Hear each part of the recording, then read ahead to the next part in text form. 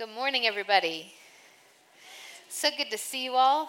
My name is Jenny. I'm the interim lead pastor here at Emmanuel. These are fun weeks, these first weeks of school, because we get to see a lot of you that maybe we haven't seen over the summer. So welcome back. This is also a time where we have a lot of new people. So if this is your first Sunday, welcome. We're so glad to have you here with us. We're going to be reading in the Gospel of Luke this morning. So if you have a Bible, you can turn to Luke chapter 12. If not, you can look at the screen and we have it up there.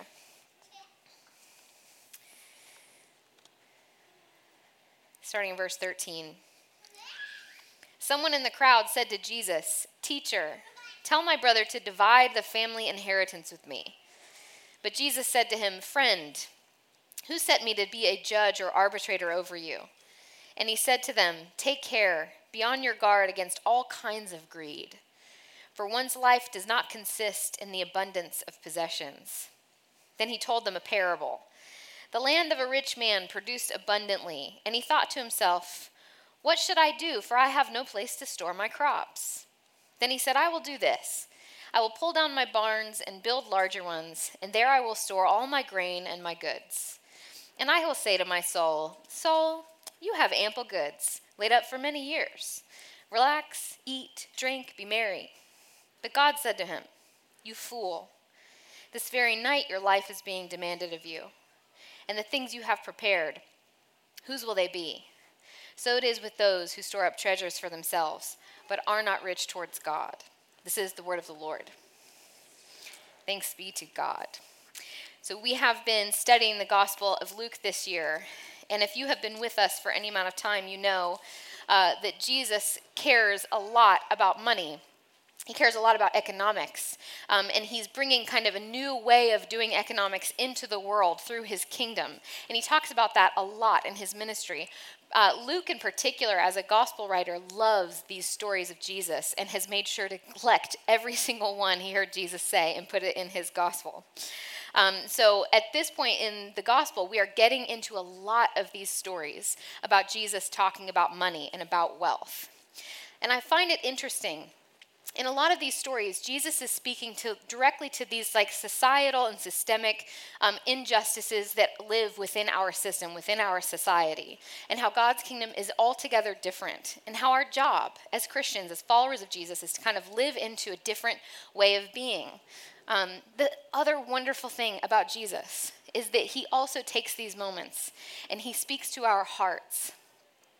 We can't have one without the other, I think. A lot of us who do the church shopping thing, a lot of times are dissatisfied because it seems like one church talks about one thing all the time and the other church talks about the other one all the time. And we're missing what Jesus is attempting to do with his life and his teaching and his ministry if we only see that like things are supposed to be different on the outside and not on the inside, and vice versa. So I find it really interesting here. As Jesus is kind of in the middle of this moment where he's teaching all about the way that God's kingdom is different and how it should make our world look different, that he takes this moment to not address the systemic injustice, but the injustice that's happening in this one person's life, and in particular, the sin that is coming out of that injustice in him. I think this story is important for a lot of reasons. First and foremost, for me, because I'm a second child. So I hate the idea, that's something, if that was like really happening in my life and there was a teacher around, a wise teacher, I think I too would say like, what's the deal with this? Also, can you be an arbitrator between the two of us? I think that is something that I would say as a second child, but also like in this day and age, my older sibling is female. So either she would get all the inheritance and I wouldn't get it, or even worse, neither of us would get it and our little brother would. So, which I hate both of those ideas. So this story to me felt personal, just in terms of my birth order. So I think it's really interesting here that Jesus chooses this moment not to address yeah, you're right, that is unfair. What he does is he says, what is this unfairness doing to your heart? What's the thing that's growing in you, or the fear that's driving you from asking even this question? And that is greed. The desire, the intense desire for things, for wealth.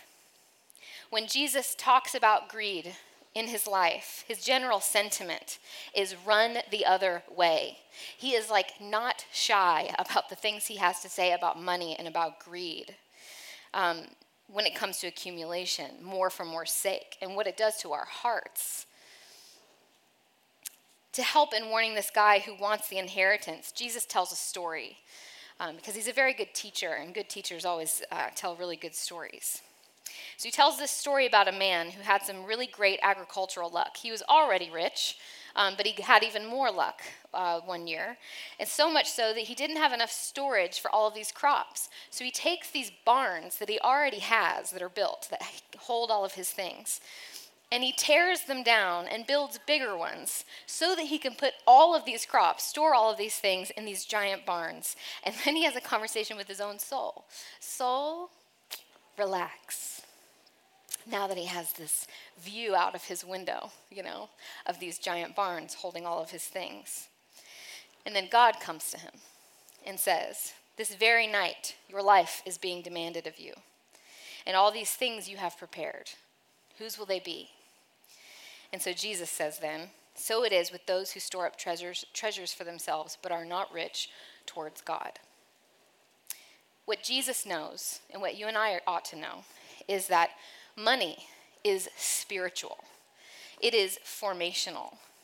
It reveals things about the states of our hearts, and it forms them into something. Money, how we see it, how we use it, is an indicator of our alignment or misalignment with Jesus' kingdom and with his heart. It's an indication of our personal life with Jesus and how we are enacting God's kingdom in the world. As Jesus puts it, where your treasure is, there your heart will be also. And that's just not mere sentiment. He's speaking very truthfully when he says that. Where your treasure is, there your heart will be also. So there are three parts of the story that I want to lean into today that I think were important. And the first is this guy talking to himself. Soul, relax. The second is when God comes and says, tonight your very life is being demanded of you. And thirdly is be rich towards God. What does that mean? First, though, I want to say this. I was talking with my friend Sharon this week. Y'all might know Sharon. She comes to this service. She's a financial advisor and a great person to talk to if you're going to do a sermon about money, Sharon deals with individuals and their money, and she's very pastoral, and she sees from the first time I ever talked to her over a year ago, it was very clear that she saw money in this very symbolic and formational way. And so as I was talking to her this week, we just started talking about the sermon a little bit, and she said, when you start talking to people about their money, things get personal very quickly, which isn't that the truth? Our money and our relationship with money is so personal. And I don't mean that to say, it's your business. Because if Jesus and the New Testament teaches us anything, it's that your money is our business. It's all of our business. We share things. That's what the church does. What I mean by money is personal is that we all have our personal stories of how we relate to money, how our parents or our families related to money, are scars and trauma around money, those kinds of things. So when we start talking about money in a sermon, it's really important to acknowledge that all of us are coming not only with different amounts of possessions, but the different stories about how we got here and what money does in our hearts when we talk about it and think about it. Some of us, I think, were supported so much for so long that when it came time to be grown-ups, we didn't have the financial wisdom that we needed to actually do that well, to make those decisions. And some of us are kind of living in the aftermath of that or in the very middle of it. For some of us, we grew up, and it's the case for my husband, who's one of 7 kids, and his dad was a school teacher. Every month when it came time to pay the bills, it's like he would go into the closet and get out the calculator, and the bills were all in front of him, and everybody just held their breath, hoping that the numbers worked out his whole childhood. And that may have been your story. That makes money really scary. And for some of us, we didn't money wasn't an issue. It wasn't something we thought about or cared about that much until like an event happened, something tragic, like maybe a death or a job loss or a divorce, which was the case for me. I didn't think about much of my childhood until my parents got divorced. And then from one parent, since I was 12 till this very day, that's the majority of what is talked about between us. It's all I hear about is this fear around what's coming next. Money is so personal, so symbolic, so tied to moments in our life, tied to relationships, tied to tragedy, but it's also tied to joyful moments too, you know? It can have like a sort of bring up a joyfulness in us for some memories. I remember the first time I ever asked for a raise at a job. Does anybody else remember the first time everybody asked for a raise? Maybe not. I was 22 and working as an assistant director at a tutoring center, and I thought my work had been good. I'd been there a year, and my boss, who was not the owner, she thought I was crazy and entitled, and she told me to my face, and I still asked, and I wore my heels and my blazer, and I got my raise, you know, and and so money for me in that moment meant it didn't have as much power over me after that. You know, I was empowered to ask, and I have been for all of my career to ask for what I need, which is important, you know. Those moments shape us. So I don't know where you are this morning, and I don't know your whole story, but what I know is that Jesus does. Jesus knows where you come from and what your relationship with money is, and he cares really deeply about all of those things and about your story. And so my prayer this morning and all week really has been that I hope you hear something very personal from Jesus this morning. You know, if not from me, then from him. Hopefully, through me, you can hear from him as well. So this first part, soul, relax, which I just think is funny. Every time I come to this story, I think it's very funny. First of all, to talk to your own soul and to call it soul is very funny. But what's happening in this moment is such like a stark picture of what it looks like when we put our trust in things or in wealth. You can hear the relief in the guy's voice. Like, soul, relax, drink, eat, be merry. Some of us haven't had the blessing of being poor at some point in our life, and I don't say that facetiously. Jesus said, blessed are the poor. And even for those of us who have had that financial state at some point in our life, for a lot of us, we had things we could fall back on. So if we totally run out of money, I ran out of money and a place to live all in the same week, which was one of the scariest weeks of my life. But I still knew that if I had to, I could move home. And even if there wasn't money to be given to me to help me then live, I knew my mom was paying for her house, so I could live there. For a lot of us, that's the case. Even when we're living paycheck to paycheck, there's a sort of thing to fall back on. So it's easy to look at this moment and sort of laugh it off. But when you're struggling, and even when you're not, and unexpected funds come your way, are these not the exact words you say to yourself? Soul, relax. Let's go to 246, you know? It's like every time I've ever gotten a raise, the very first thing I do is go buy dinner that's too expensive. It's like, that's just what we do, you know? But what's true for us as Christians is that we must work towards practicing a different kind of posture. Because the problem with this kind of mentality is that we are confusing security with trust. And the thing is that all of it could be gone tomorrow, you know? What if this guy woke up in the middle of the night and his barns were burning down? Everything he had would be lost. It would no longer be time to relax. We must learn to cultivate the posture that our security, real security, is in something that we cannot actually possess. The question is for us, how tied is our trust in God to the things that we possess, to our wealth, to the money in our bank accounts? The posture we must adopt to combat this attitude of, okay, soul, now that we can have stuff and can relax, is faith. Faith in the one who is before all things, and in him all things hold together, the Bible tells us.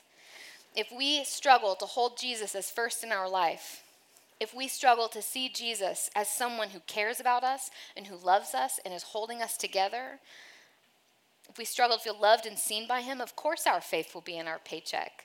What else would it be in? If we struggle to feel like God is our Father and is holding us, that we're in the palm of his hand, it makes all the sense in the world that that number in your bank account will be the thing that you depend on, where your trust lies. And I want you to hear me say, it's not bad to want to be financially secure. I think Jesus would stand in the flesh in front of us today and say, it's wise, it's a good thing. You should want that for yourself. But the question for us is, if it were gone tomorrow for whatever reason, if things financially begin to shift for you, will your faith also shift? Some of us haven't had to think about money for so long, that question is like, we can't even comprehend that we would need to ask ourselves that. If things started to shift, would your faith shift? Is your faith in God directly tied to your circumstances? Thinking about money differently trains our hearts to be captive, not to the numbers in our bank accounts, but to the heart of Jesus. Because the thing is, and I think this is why Jesus talks about money so much, is it captures us. It takes us captive. It runs our life, even if we have a lot of it. If we don't give it over to him. Jesus talks so much about money because he wants us to be free. And money takes us captive. So the second part of the story is, your life is being demanded of you. Not only do we need to practice the reality that our security isn't something we cannot possess, like learning to sort of have that faith, but also come to the reality that our security is actually in something that possesses us and all things. I love this moment in the text because it's so dramatic, and I love drama. Your life's being demanded of you, what does that even mean? Another translation of it is like God is asking back for what he has given you. On loan, basically. And that's where this idea of stewardship comes in. Everything that is yours, your life, your body, your money, your house, your relationships, all the things in your life have been given to you by a gracious and abundant God for you to steward and do good with, and ultimately know that these things belong to him and will ultimately be given back to him. You were created to be a supervisor over the things that God has given you. My old friend, he's not old, he's just an old friend. Brad Malden is a pastor at Trinity Westside. And I remember years ago, before I ever had kids, him talking about his kids as being on loan to him from God. And that's the posture they took in raising their kids. And even before my own kids, it's like I thought back then, man, what a way to think about the things that you have in your life, the things that you own, even your relationships. That these are things that are given to you by God, gifts from a very good Father, that you are meant to steward in your life and ultimately know that they are his and you will give them back to him. There's an earthly finiteness to all that is yours, but not to God. What this ought to do is release us to be open-handed with the things that God has given us. Again, to let us be more free, because they're not in your control. They didn't belong to you in the first place. They were always a gracious gift from God. Ten Commandments scholar Gilbert Mylander talks about the commandments as bonds. If you were in our last foundations class, you probably heard us talk about this. The commandments are like bonds between God and us and each other, like me and you, and then us and our stuff as well. So when God gives the command, thou shalt not steal and thou shalt not covet, there's a reason for that. Not just that it's not good, but God created you to love your things and love your people and want to take care of them and steward them well. So if we have stuff stolen from us, we should not be happy about that, That's not what I'm saying. What I am saying is that we should understand the God-givenness of the things we possess and be more free with them. It ought to allow us to be more free. So while we hold them close and are stewards of them and do the very best we can with them, at the same time we understand that they belong to God ultimately, and that we should be released to be free with those things. God is calling us to see ourselves as stewards of his good gifts. And the last is be rich towards God. So what does it mean to be rich towards God? I think this is like a whole sermon in and of itself. But I think for us this morning, what I think God wants to say is that being rich towards God means being a generous person. Sort of like the opposite of greed is generosity. So what does it mean for us to be generous people? Jesus, I think, talks a lot about generosity. He just is a generous person. The way he talks about his kingdom is that it is a place of generosity. But in particular, Paul, in the epistles, when he describes the church and what it means to be a member of Christ's church, it is to be generous. The church itself ought to be described in the world as a generous entity. It should be like the first thing about us that people say. She's really generous. That church is really generous. That's what we're created to be like. That's what it means to be rich towards God. And here's the thing about being generous, why it's so great, is because if you want to have more trust in God, if you want to see yourself as a steward of his good gifts, and if those two things are really hard for you, beginning to be generous will train your heart to believe those things. Will train your heart to trust God, because once you give something away, then you are dependent upon God helping you make it to the next place. Then you will begin to see that God actually owns all of this stuff and it's his to give freely, and he will. So practically, I want to talk about two things of what it looks like to be stewards of what God has given us, particularly within the church, as we're all kind of coming back to the church from the summer. The first is tithing. Now, some of you are like, I am Baptist. I have heard too many sermons about tithing. My husband actually said I talk too much about tithing. So there's that. But I didn't grow up in the church. And so I think talking about tithing together is really helpful. We also almost never talk about tithing. I can't think of one other sermon where we have. So bear with me. It's not long. It's not actually long. But here's what I'll say about tithing. So tithing from the very beginning of God's relationship with humanity has been one of the primary ways that we worship God. In the Old Testament, it talks about tithing. It also talks about sacrifice, that we, in relationship with God, give God our things. Now, for some of us, this may create this idea in us that why is God so greedy? Why does God tell me not to be greedy, but then God wants all my stuff? Why would God demand these sacrifices? There's this moment in the Psalms that I love to get to in my morning reading that I think is funny. It's Psalm 50, where God says, "If I were hungry, I would not tell you, for all the world and all that is in it is mine." So this idea that God doesn't actually need our stuff. Here's the thing. God doesn't need our stuff. God wants our hearts. And God is all-knowing enough to know that our stuff is tied to our hearts. And so in order for us to give him our hearts and be open to him with our hearts, we then give him our things. God is a very good parent, a very good teacher.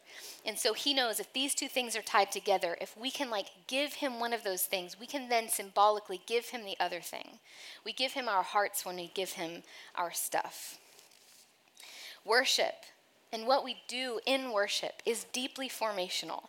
Now, we ought to have lives of worship. That is true. Worship should happen for us in every facet of our life. But particularly in this moment during your week where you come to the altar of God at this table to participate in communion with Jesus, this space that we enter in together ought to be deeply, deeply formational for you. It should change the way you think about yourself. It should change the way you think about God. It should change the way you think about others. As we sing together and open ourselves up to God, that says something about who we think God is and what God desires of us.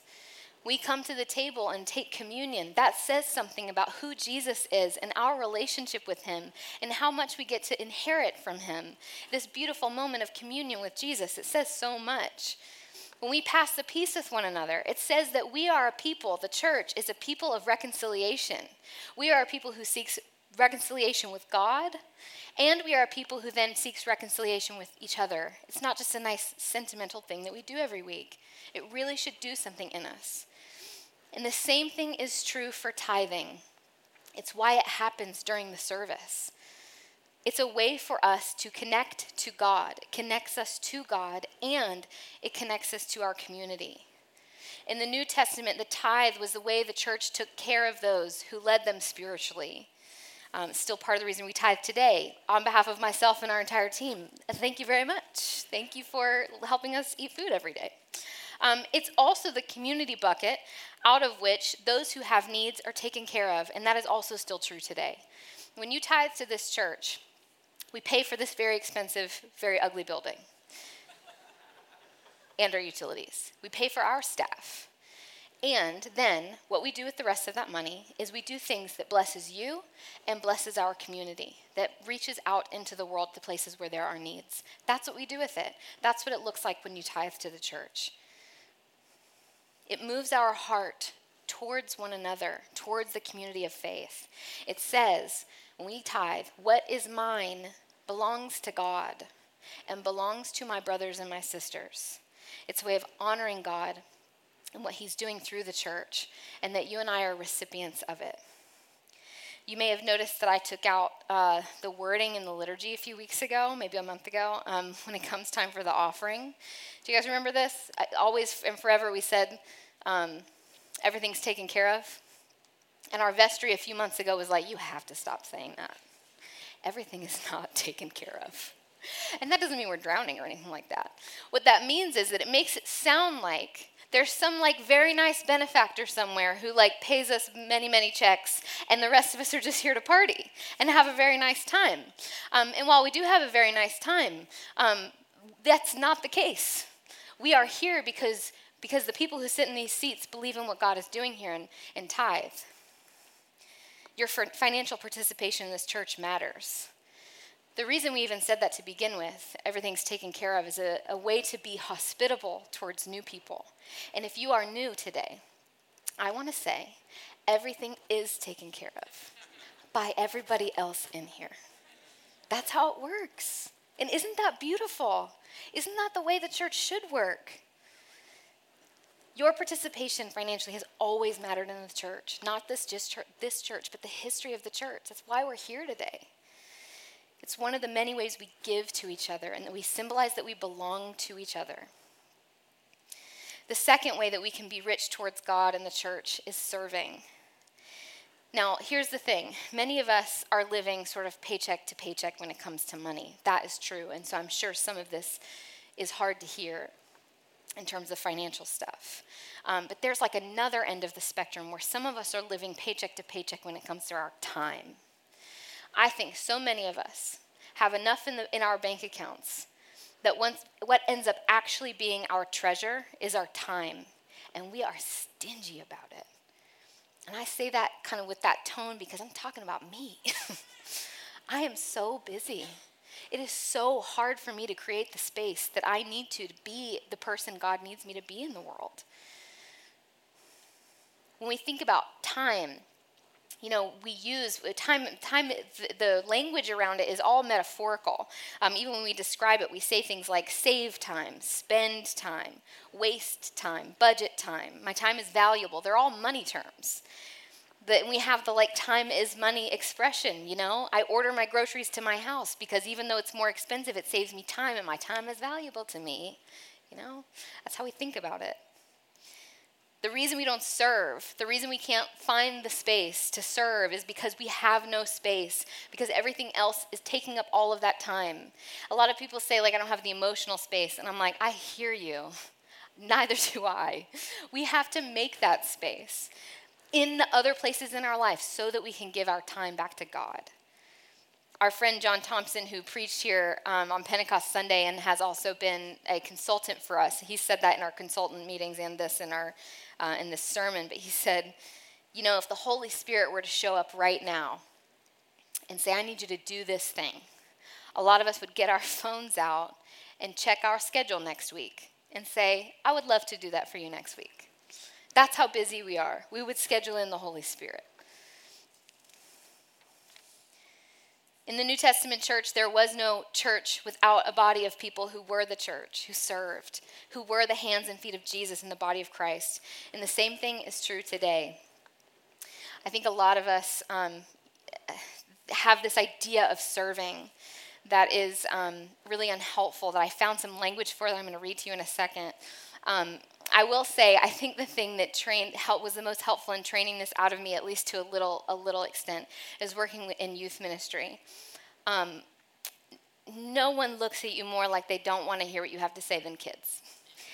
And I had to preach weekly sermons to kids for 6 years. And so when you all look like you don't want me up here, it's okay. I've been trained.